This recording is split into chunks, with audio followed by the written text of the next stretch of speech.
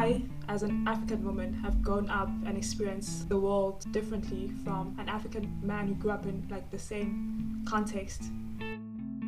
The conversations and the work that should be done amongst men and by men should be consistently happening in response to the work that women are doing amongst themselves. Hello everyone. Habari yako? Bonjour. Salama. Tanbanani. Hello and welcome to the YAT podcast, where YAT stands for Young African Talks. What is this show all about? It's about young Africans passionate about the continent, passionate about sharing African stories, as well as amplifying African voices. Our goal is to start some awesome conversations around what's happening in the continent, especially amongst young people. What we're talking about, what we're thinking, what we're doing, as well as what we hope for the future. Join us as we explore uniquely African issues from all over Africa. Hi everyone. Today I'm joined by a special guest and good friend. I'm gonna let her introduce herself to you guys. Hello, so my name is Thembi Zulu. I am from South Africa and I'm currently studying my Masters in Development Finance at the University of Cape Town. Mm-hmm. Yeah. And if you could see her, she has a very cool afro. Very, very cool that I'm jealous of.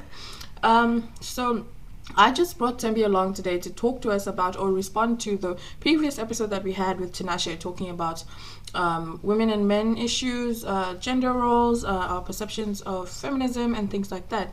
And so today I want to get a women's point of view, also get a fresh perspective on the same topics that we're talking about, right?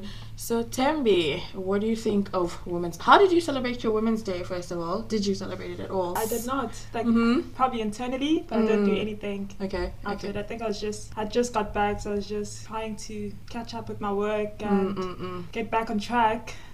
But I didn't, so for that reason, but for other reasons as well, and I think we'll touch on this later on. Okay. Yeah, but I didn't. I wouldn't say that this year was that special. It wasn't a special Women's Day. It was just like a normal day for me. Yeah. I actually, if I look back on it, I don't normally celebrate Women's Day. It's just that this year I got a chance to attend a really cool conference. And on Women's Day with other women, and we're talking about a lot of very relevant gender issues. And so it became like a really focused kind of, and it was on my mind, you know. Women's Month and Women's Day and all of that, and that's why I decided to do a few episodes on that. So then we have a Women's Month. What do you think about a Men's Month from a female's point of view? Because Tinashe was very keen for it. I don't know, from my point of view, I can't believe that this is even a thought or like a suggestion that people would want to have like a Men's Month. Like the cliche argument is that it's like Men's Day every other day, like it's literally like a men, like a the world is the structures and systems are geared towards like the advantage of men. So if you look at it in that way, there's no need for a reminder that men should be celebrated, a day set aside just to celebrate men, because it's something that's inherent within like the daily systems that you interact with. So I don't know, for me, I'm trying to see like their perspective of why they'd want a Men's Month. I don't know, maybe Tinashe did elaborate on why. Yes, he did. Sorry to cut you off, but he did mention specifically that it would encourage men, or he would want it to encourage men to talk more amongst themselves and address the issues that are suppressed among them, especially in the cultural African contexts, where the man is a macho man and he doesn't talk and he doesn't cry. And he made this example about like, if you are married and you are the husband, or even as a brother or son, he was like, if I start crying, then what is the woman going to do? But it's that notion that the man must be the provider and the protector, and if he shows any weakness, then the women are going to go crazy, they're going to lose their minds and be like, I don't know what to do. Meanwhile, women are out there saving families and homes and lives. And there's this thing like, when children are lost, I think I heard this on a series somewhere, or I do not know where I heard this, but when children are lost, they're told to find a woman. They're told to find a woman, and it's like there's this perception that men take care but women take care and, you know, fight fires and, you know, solve problems in the daily context and the daily lived life. And then, so I don't know. So on that, I understand like the need for these conversations to be had, for these stigmas to be broken down amongst men. But what I don't like is when you put it against Women's Day. So this conversation hardly comes up unless it's in response to women having a day set aside for them. So yes, it's great that you want to have these conversations, but it can be independent from you wanting to have your own day, because I don't think there's a connection between wanting an entire day and having these conversations. True. You can have them in like different settings, you can have forums. You don't necessarily need an entire country to acknowledge like a day for you to have these conversations. No, I hear you. I definitely hear you. And the conversations and the work that should be done amongst men and by men should be consistently happening in response to the work that women are doing amongst themselves as well on a daily basis. So which brings me back to why I did not celebrate Women's Day. I just want to start off by saying I did not intentionally say I'm not going to celebrate Women's Day this year. But in saying that, like, you know, usually there's a guilt, like if it's your birthday and maybe you don't acknowledge it or celebrate it, there's a guilt of like, okay, I should have done something, but I didn't have that guilt with Women's Day. I think because it's something that I'm constantly engaging with, and I know that as much as it's important to set aside a day to celebrate women and to acknowledge the societal issues that are holding women back, that for me and what I've chosen for my life, that's a day in, day out thing. Yes. So having a day aside doesn't necessarily change my thinking or how I celebrate women, you know. Yeah. So how do we translate that to not just a one day thing or just an August thing, but into like an everyday thing? I really agree. Are you asking me to answer? Because like, no, I'm not sure. No, I was just adding. You don't need to answer. It's not a question. Yeah. Rhetorical question, people. Maybe you guys can answer that question for us and send in your thoughts. Don't forget the Yad Podcast at gmail.com. We're on Instagram, the Yad, so the_YAT. And Twitter, we are just Yad Podcast, so no the. At Yad Podcast, send us your thoughts, send us a recording, send us your opinions.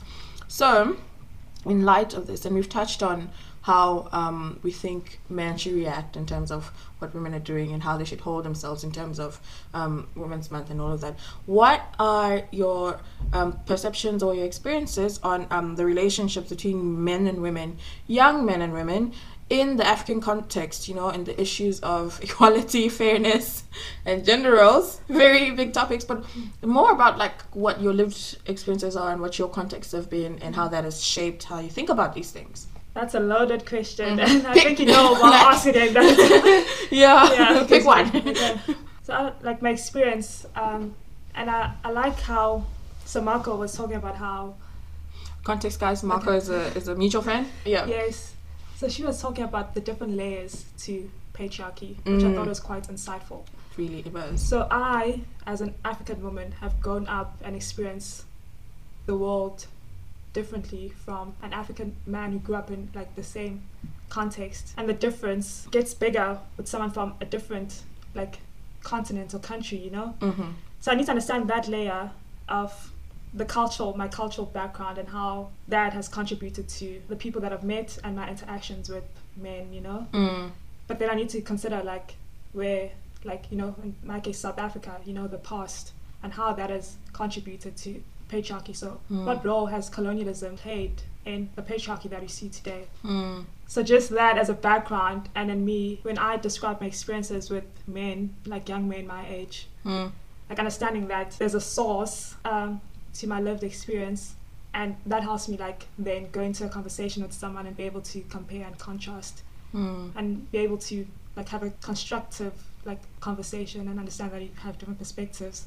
And how can you find that common ground? So that being said, I think you do find that, like, I think compared to like the like older generations, I think our generation, we have made progress in terms of seeing both genders as equal. But of course, like men and women as well, we still are subject to like our cultural backgrounds, you know, that comes with a lot of inherent biases. And those do show up, in conversations. They show up in a simple thing, like in a lecture. Like, who are the people that put their hands up first, Who are the people that are more vocal, And I've seen, like, coming from a business background, that's usually men, Yes. Because when you look at, like, the system, in the past, it has been and still is run by men. Yeah. But it's also set up in a way to benefit men, So then confidence comes from, like, that representation, but also the layers to it, like, what's your cultural background, Yeah.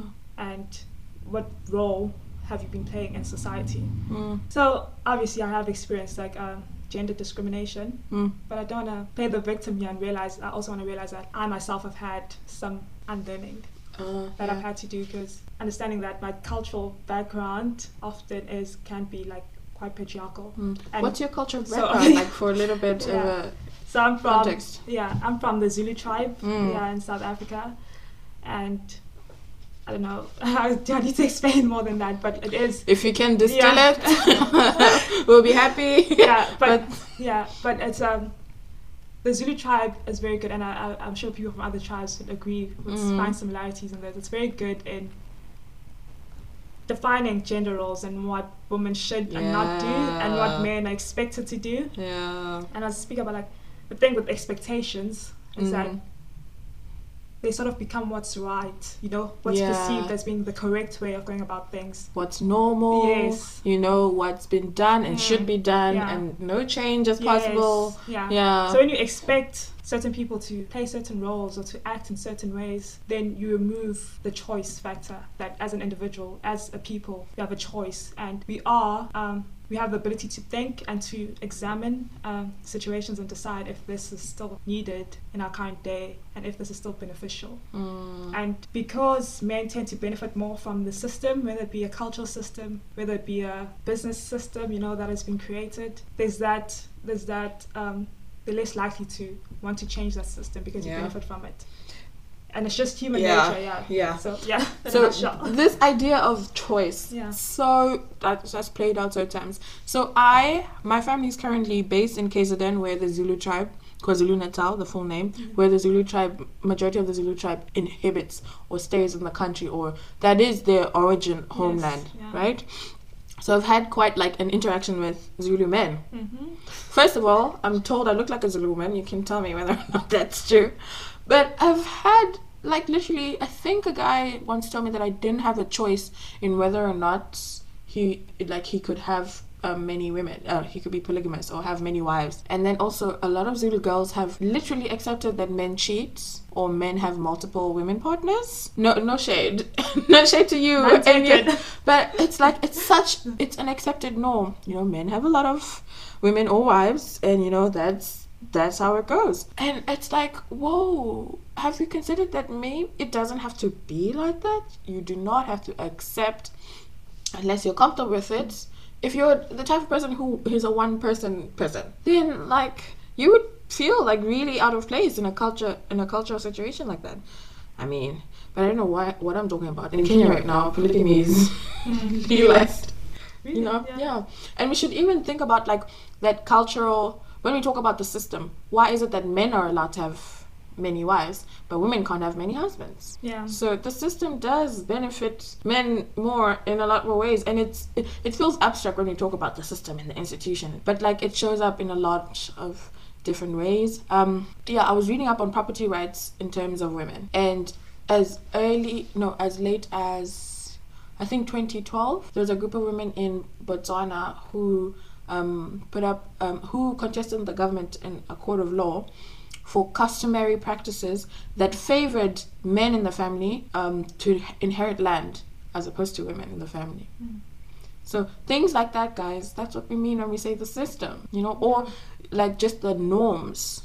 The men are placed first. It's a lot. So just to go back to the Zulu, because it is quite a touchy subject, especially like Zulu people are known for being very proud of where they come from, their culture. Have a rich history. Yes, definitely. And because of that, every time you might go against the norm or you might question certain things, you almost always tend to get backlash, And I think people need to understand that it's possible to identify with a culture or identify as like with the system or whatever it may be, and still be able to step back and question it, you know, as it currently is, and how it has evolved up till this point. And by you questioning it or suggesting that certain things should be adapted does not mean that you do not appreciate that culture, or that you do not see like the importance of it. So just to make that clear before I go on. Guys, and I definitely want to agree with that. And that applies to things like religion. Yeah. You know, belief systems, value systems, your relationships. We come into relationships with expectations. You can believe a relationship is supposed to play out like this, but you should be able to step back and look at objectively, how is this working out? Can I change this? Will that benefit us? Will that not? Things like that. Yeah. So if they commented like the guy said you look like a Zulu woman. Yes. I don't know what a Zulu woman looks like. I think I probably was wearing a head wrap at the time because, you know, I love my head wraps. So it could have been that. I don't know. As it tries, like I'm gonna cast a African diaspora wear like head wraps. Yes, I know, right? But what is your question after that? It was male and female relationships among young people in the African context, and then also in your lived experience, your cultural context, the Zulu tribe, and issues of equality, fairness, and gender roles and how those play out. So we touched a little bit about the gender roles and how they're defined in your cultural background and stuff. What about like fairness and equality or equity? Maybe we should say. I always struggle which word is better. Yeah. So this goes, so I have like a cultural background, but also as you step out into the world, you know, and so like these Western systems, you know, they are like the inequality, the gender inequality is entrenched. So then now the question of equality, you know, how do you write policies that move us towards gender equality? How do you have organizational policies that make sure that women are able to climb up the ranks, you know, and sit at the table? So then when you look at it from that part, whereas the cultural one, it's very difficult to say, okay, we need a new policy to change this. It's more of a like you talking to people and you're trying to change how people see things. You're trying to change what defines a culture, what defines being a man or a woman within that culture. Whereas the more Western systems, there tends to be like rules and regulations that underpin how things work. So in that case, you can sort of approach it in a more set out way when you want to change. So like the research that I'm doing now, it focuses on why there's a need for women to take on leadership roles and positions in a corporate setting, you know. And how that in turn contributes to, you know, when you can track like what's the correlation between the gender diversity in your organization and the performance of your organization. And if you make that connection, then you can make even bigger connection. How does that impact like our production output as a country, you know, and in turn how does that impact economic development? So what I'm hearing you saying is that the patriarchal rules and regulations set in place usually from Western influences, colonial influences, that has trickled down into our formal institutions, has long-term impacts even on the economy, which is a whole different story. But what I wanted to ask you is, do we have are there any examples you can give me how the rules and regulations set in place benefit men more than women? You know, like relatable, something we can see. So it's things like maternity leave, you know.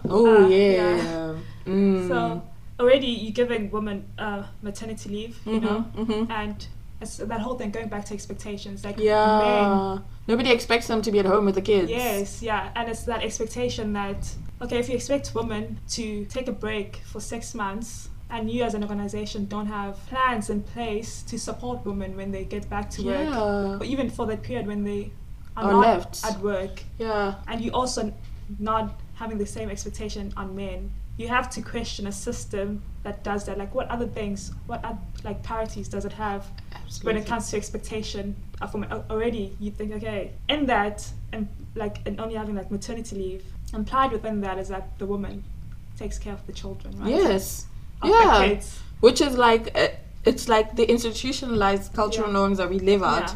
You know, because even when I go to work, my boss knows that at some point I have to leave because I'll have to have kids. And then that plays into, okay, if she's taking care of the children, she's obviously not the breadwinner. She's not the one going to work. And then that feeds into the gender pay gap, women not being paid as much. And men, employers also, they're not allowed to discriminate based on gender, but I think maybe we can talk about the very realistic experience that women are overlooked or were overlooked in some instances, because they would be regarded as, oh, you're going to have kids and you're going to go on maternity leave for 6 months, so actually I don't want you because that doesn't work for me. Yeah. You know what I mean? Or like, oh, you're a woman, so you have kids and you have a husband and you have all this to do, so I would rather take the man because if he has to work late at night, it's fine. Yeah. You know what I mean? That sort of assumption that actually men are more geared, quote unquote, to the workplace and to being the breadwinner, because women are at home with the kids and in the kitchen. Yeah. You know what I mean? It's like... Yeah, and it's also been something, okay, if I agree that the kind of way that business or corporate is structured is not beneficial to the advancement and the retention of women, then I need to ask myself, what then does an equal organization look like? What are the policies that are in place? Because the danger with these policies and expectations that they create is that even among women, they sort of put like expectations. And so, for example, research has shown that women are already planning for, they go into a job thinking, okay, I'm probably going to have a kid in X amount of time. So in them doing that, it might mean that they're not as ambitious in pursuing certain opportunities. Because then what systems do and what expectations do is that they can create, because that's what you're constantly being fed as a woman. And that becomes your internal voice, what you tell yourself. Yeah. That actually, I need to remember that at some point I'm going to have kids and the kids are going to need me, so I don't even need to like climb up the corporate ladder and aim for CEO, because a CEO doesn't have that much time. Yes. You know, things so they like that. Create entrenched, like inherent barriers that as much as you are trying to change the system or the rules and regulations, I think it's important to also notice that there's work that also needs to be done at the individual level. And the grassroots level, at what we're telling the young girls as they're growing up. Yeah. But I'd say as a minimum, the system needs to be a level playing field. Yes, it does. Also, one of the things, this is a direct, it's a direct indication of how the system benefits men. So you're a young girl, you're taught to be humble and quiet and, don't talk back and whatnot.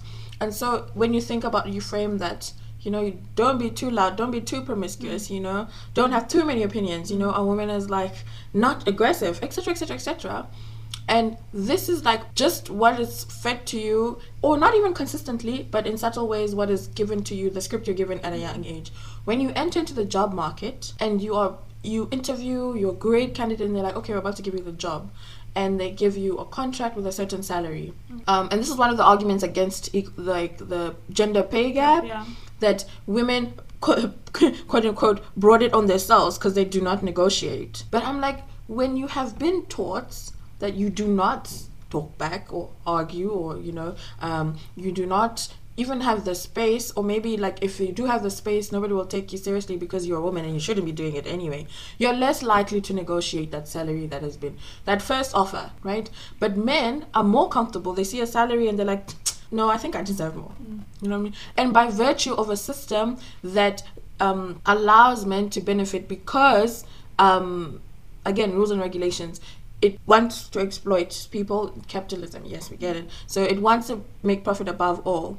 And in doing so, it only benefits the one who is able to kind of negotiate for a bit higher pay, which is usually men. It's a byproduct of how the system, it's rigged. A little bit. It's a lose-lose. So what I don't like with that argument is that it doesn't take into account, as you say, like the history of an individual. So when I talked about like your lived experience, that I, as an African woman, might have a completely different experience to like even like an African man. So the way in which I have been conditioned, or the way in which I've come to see the world, is completely different from men. So in this case, so when you bring these candidates and it comes to like a job interview and they're sitting at the table, and it comes that time to accept the salary or to negotiate, right? Men have an entire history, have representation, If you see like majority of like the leadership of that organization, like the CEO is a man. So there's that. There are friends who have like exhibited or been in that situation before and told them, when I was there, this is what I did. Yes. So when they're going through that thing, they have that knowledge of like, I can do this. Yeah. So then you have two completely different people coming to the table with different experiences, lived experiences, but they also play different roles within the system. Yeah. And I think it's very important to employ like systems thinking when you think of this. That it's not just that women just choose when they could easily just not choose to. Exactly. Yeah. Yeah, it's not like you're sitting there like, I'm not going to negotiate. Yes, I don't want more money. Like who doesn't want more money? Yeah. Like, so you discount the complexity of the system and what makes up that choice of choosing to negotiate or not, you know? And you simplify a very complex problem, a very rich problem. Yes. And when you simplify it to just, you choose to not negotiate, while men choose to negotiate, that's very, I don't know, you're not employing systems thinking in that case, and you're not looking at all the sides. Yeah, holistically, Yeah, because on a personal note, for majority of my childhood, I was told by the people that I considered older in my life that I was too loud, too opinionated. I've been told that I'm too masculine simply because I am very clear about expressing my wants and needs, and when I think something is wrong, and you know, I don't think like adults are like the final say, and I want to challenge what they, you know, tell me, and I'm to this and I'm to that. Like if I wasn't like, if I took those comments in and I internalized them, even before I get that offer for the salary, if I'm sitting in an interview and I'm having these conversations in my head, I'm even less likely to fully express myself, to show the best version of myself. And then the interviewer is sitting there like, hi, this girl. Yeah. Like she you know, she doesn't show confidence.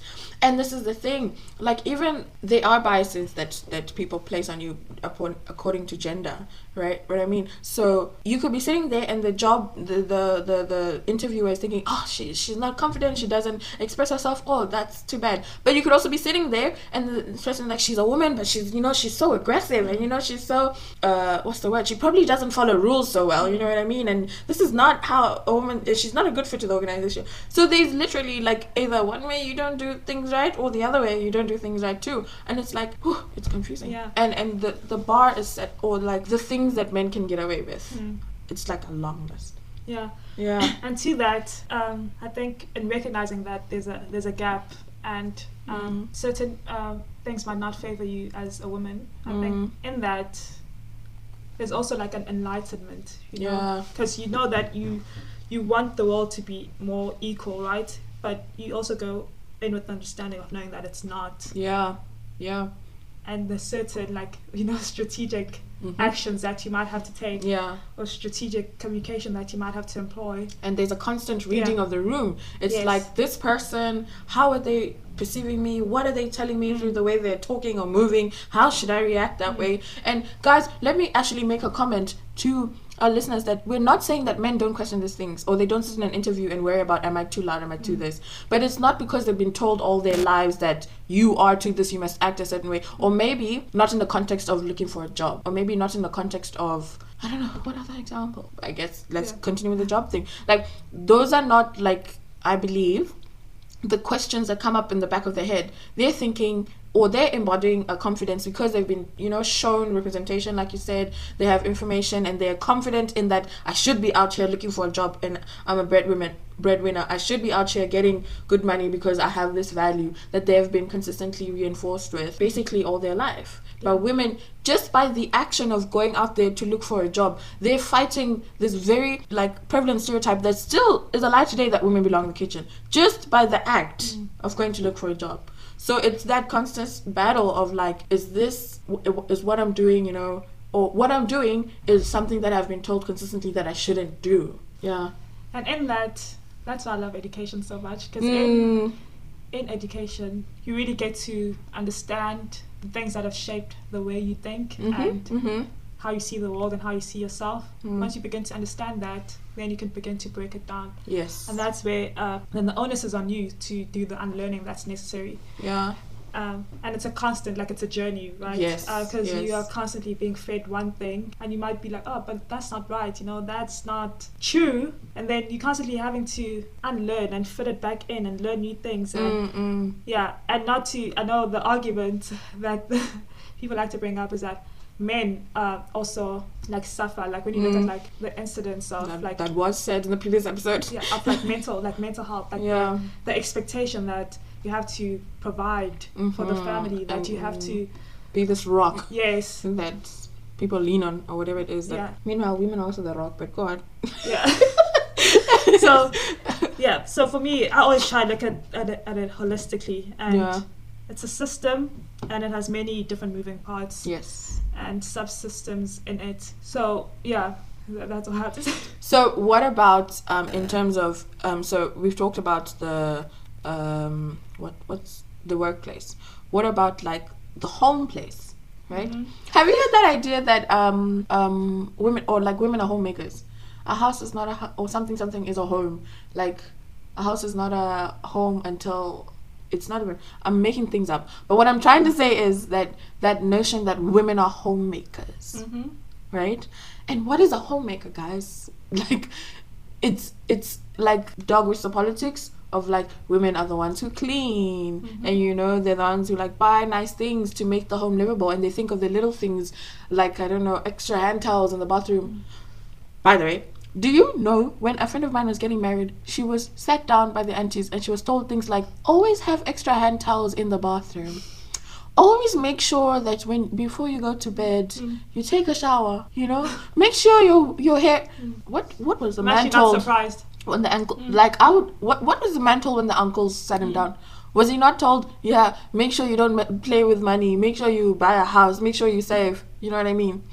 Anyway, I'm backtracking. But like that connotation of women are homemakers, again, it's reinforcing that idea that like women belong in the kitchen, you know, right? Meanwhile, a home is not about the nice things you put inside, but a home is about the people who are living in it and the relationships that exist in the home. Yeah. You know what I mean? That includes the men in the home. Yeah. If you didn't catch what I was trying to say. Yeah, and this is something that I think we already are rethinking and adapting. And but more effort needs to be done going forward. Yeah. In terms of like, what is a household? What does a marriage look like in this day and age? And a part of me, because I know that there's so many cultural influences that have been passed down from generation to generation.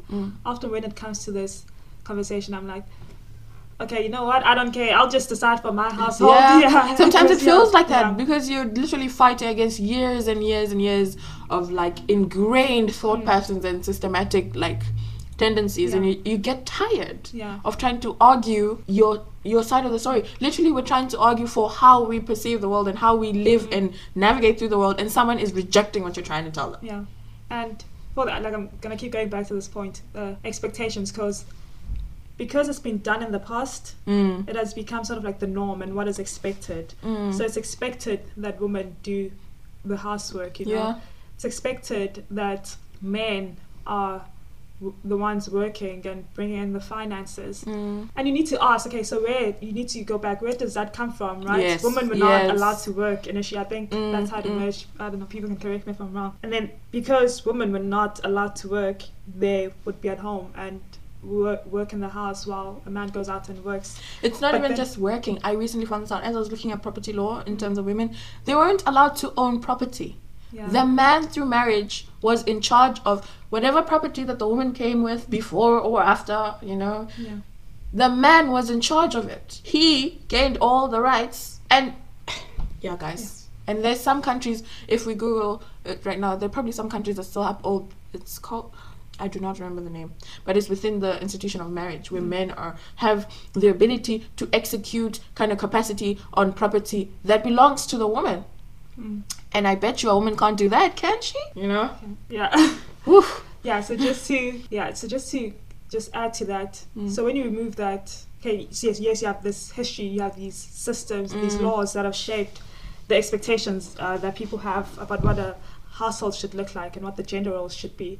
But when you remove that expectation and you introduce like choice and understanding that when people enter into a marriage, so those two people they have the ability to think and to examine a situation, right? Absolutely. Everybody does. Yes. And then to decide what works for that partnership and what doesn't work. What is rational? As you say, I know human beings are not rational, hence this conversation. You can say that again. I know human beings are not rational, hence this conversation. And then you decide, okay, so does it really make sense for one partner to expect the other to be doing the housework, even though they both are working, you know? Because then it gives you more responsibility, and then you decide that you're not just accepting things as a norm just because they've been passed down from generation to generation. You're then choosing, you know, based on your current circumstances, on how to conduct that marriage. And I say this because households, I don't think that there's a certain way that a household should look. I know that the phrase is like sharing the load, you know, and like the whole thing is a partnership, and not but sharing the load looks different in different circumstances. It does know, for different people. People carry the loads differently too. Yes, and it can change based on like the season that each partner is going through in their life. So just allowing that flexibility and just not just taking things as the norm, you know. I don't know, that's just my thought. Definitely my thought too.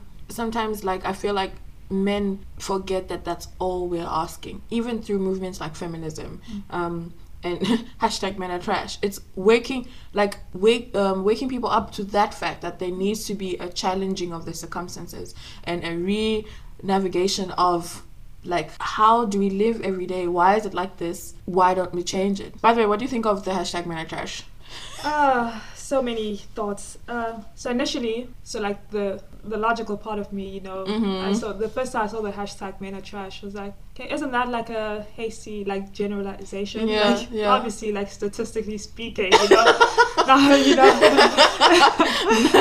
that is like at least one. At least one is not speaking. I don't think that's possible. But then when I read into like the hashtag, but that's the thing. Okay, so when I read into the hashtag, I understood where it came from, and it's sort of like this men are trash. It's a movement, right? Thank you. It's a movement for like how women have been treated in society, especially in the context of South Africa. It's bringing light to women abuse, you know. It's bringing light to different issues that women have faced. Yes. And because of men, and different experiences. But the thing is, not everyone reads further into it. So this is where my other thing comes in. It's like, if you want to move the needle forward, and you want to engage in a conversation that actually results in something positive at the end of the day, how then do you strategically communicate that without making the other person defensive to the point where they don't even want to engage in that conversation? So I'd say with the hashtag, because every time it has come up in a social setting, men are very quick to shut down or like close off, or you know, or respond negatively to that hashtag. A part of me understands why it's needed and why it's necessary, but then again, you need to think of it like, are you strategically communicating? True. Well said. The issues. That's right. Because I said this in the previous episode, I want to be extremely careful not to get to a place where I hate men, and not to get to a place where I feel that men don't have, you know, a role or place in my life.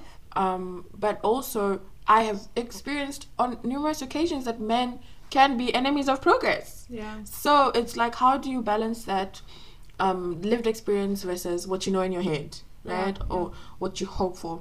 But I said this, and I always try and bring a different perspective to men. Instead of trying to fight the men are trash, ask yourself, how can we change that hashtag individually as a man, but also as a collective, working within ourselves as men, to like reverse the hashtag. Also knowing that we live in a generation where hashtags, you know, have to be trendy, you know. It's like the way we communicate, social media and like clickbait or whatever it is, or it's like it is a way of creating conversation, right? Using the lived experiences of women, and using, you know, kind of that the platforms that the conversations are existing on, right?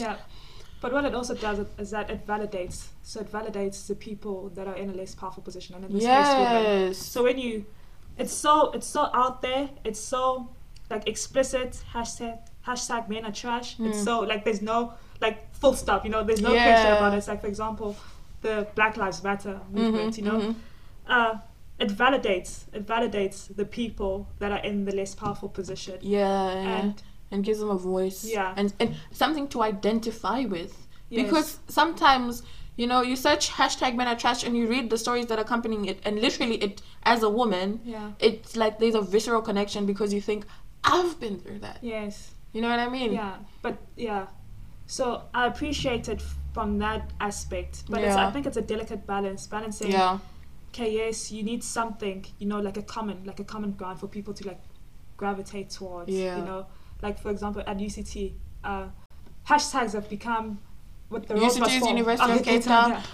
So what sparked the Roads Must Fall movement was literally one guy throwing feces at the road statue. So that, even though the Roads Must Fall movement was centered around the removal of the statue, the movement was much bigger than that. You know? It was symbolic. It was symbolic. So I think people do need something like a focal point to gravitate towards, and in using online platforms, hashtags have become that focal point. That people, it has become that statue that people gravitate towards. So it's understanding as like, for example, like the statue was just a symbolism. It was just one part of the bigger picture of how educational institutions need to be decolonized and upholds the colonial figureheads and systems that you know they were built upon. Then apply that same thinking to hashtags and what they symbolize in terms of like the representation of the bigger problem, you know.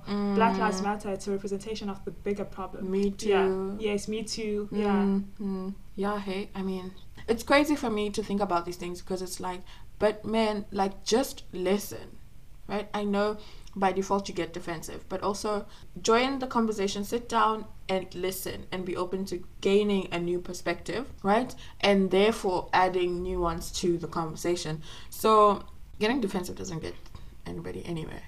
Right? But it's also needing to understand that it's, if you are comfortable in a system and a system benefits you, you're less likely to want to change it. It takes a special type of person to realize that yes, I am benefiting from this. And this is also, I think it's also a question to, like, it's also a challenge to me, like what are the systems or like the expectation or like the things that have been passed on from generation to generation that I benefit from and I'm reluctant to change because of that, you know?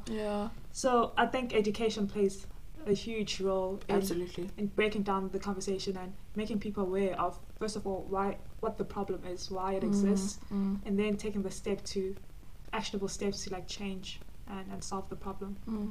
That's a great way to end it because that's so true. Educating ourselves, even us, helps us to ask the right questions, to know how to tackle these really complex issues by saying, what do I need to rethink about? What is it that is problematic here that I never thought of as problematic? Now that I have this education, I can ask those things. So yeah, thank you Tembi for joining me in this conversation, for joining Young African Talks and for giving us your view and sharing your experience and your thoughts and research also. Good luck with that master's research. It sounds really, really cool. Thanks. Yeah. Thank you for the invite. Yes, any day. I love having these kind of talks with my peoples. Alright guys, once again, follow us on Instagram, that's @YatPodcast, and Twitter is @TheYat, _YAT, and Gmail, send us your opinions and thoughts @TheYatPodcast@gmail.com. Send us a recording, send us your opinions. But yeah, thanks again Tammy, and I'll see you later. Yeah, I'll be tuning in.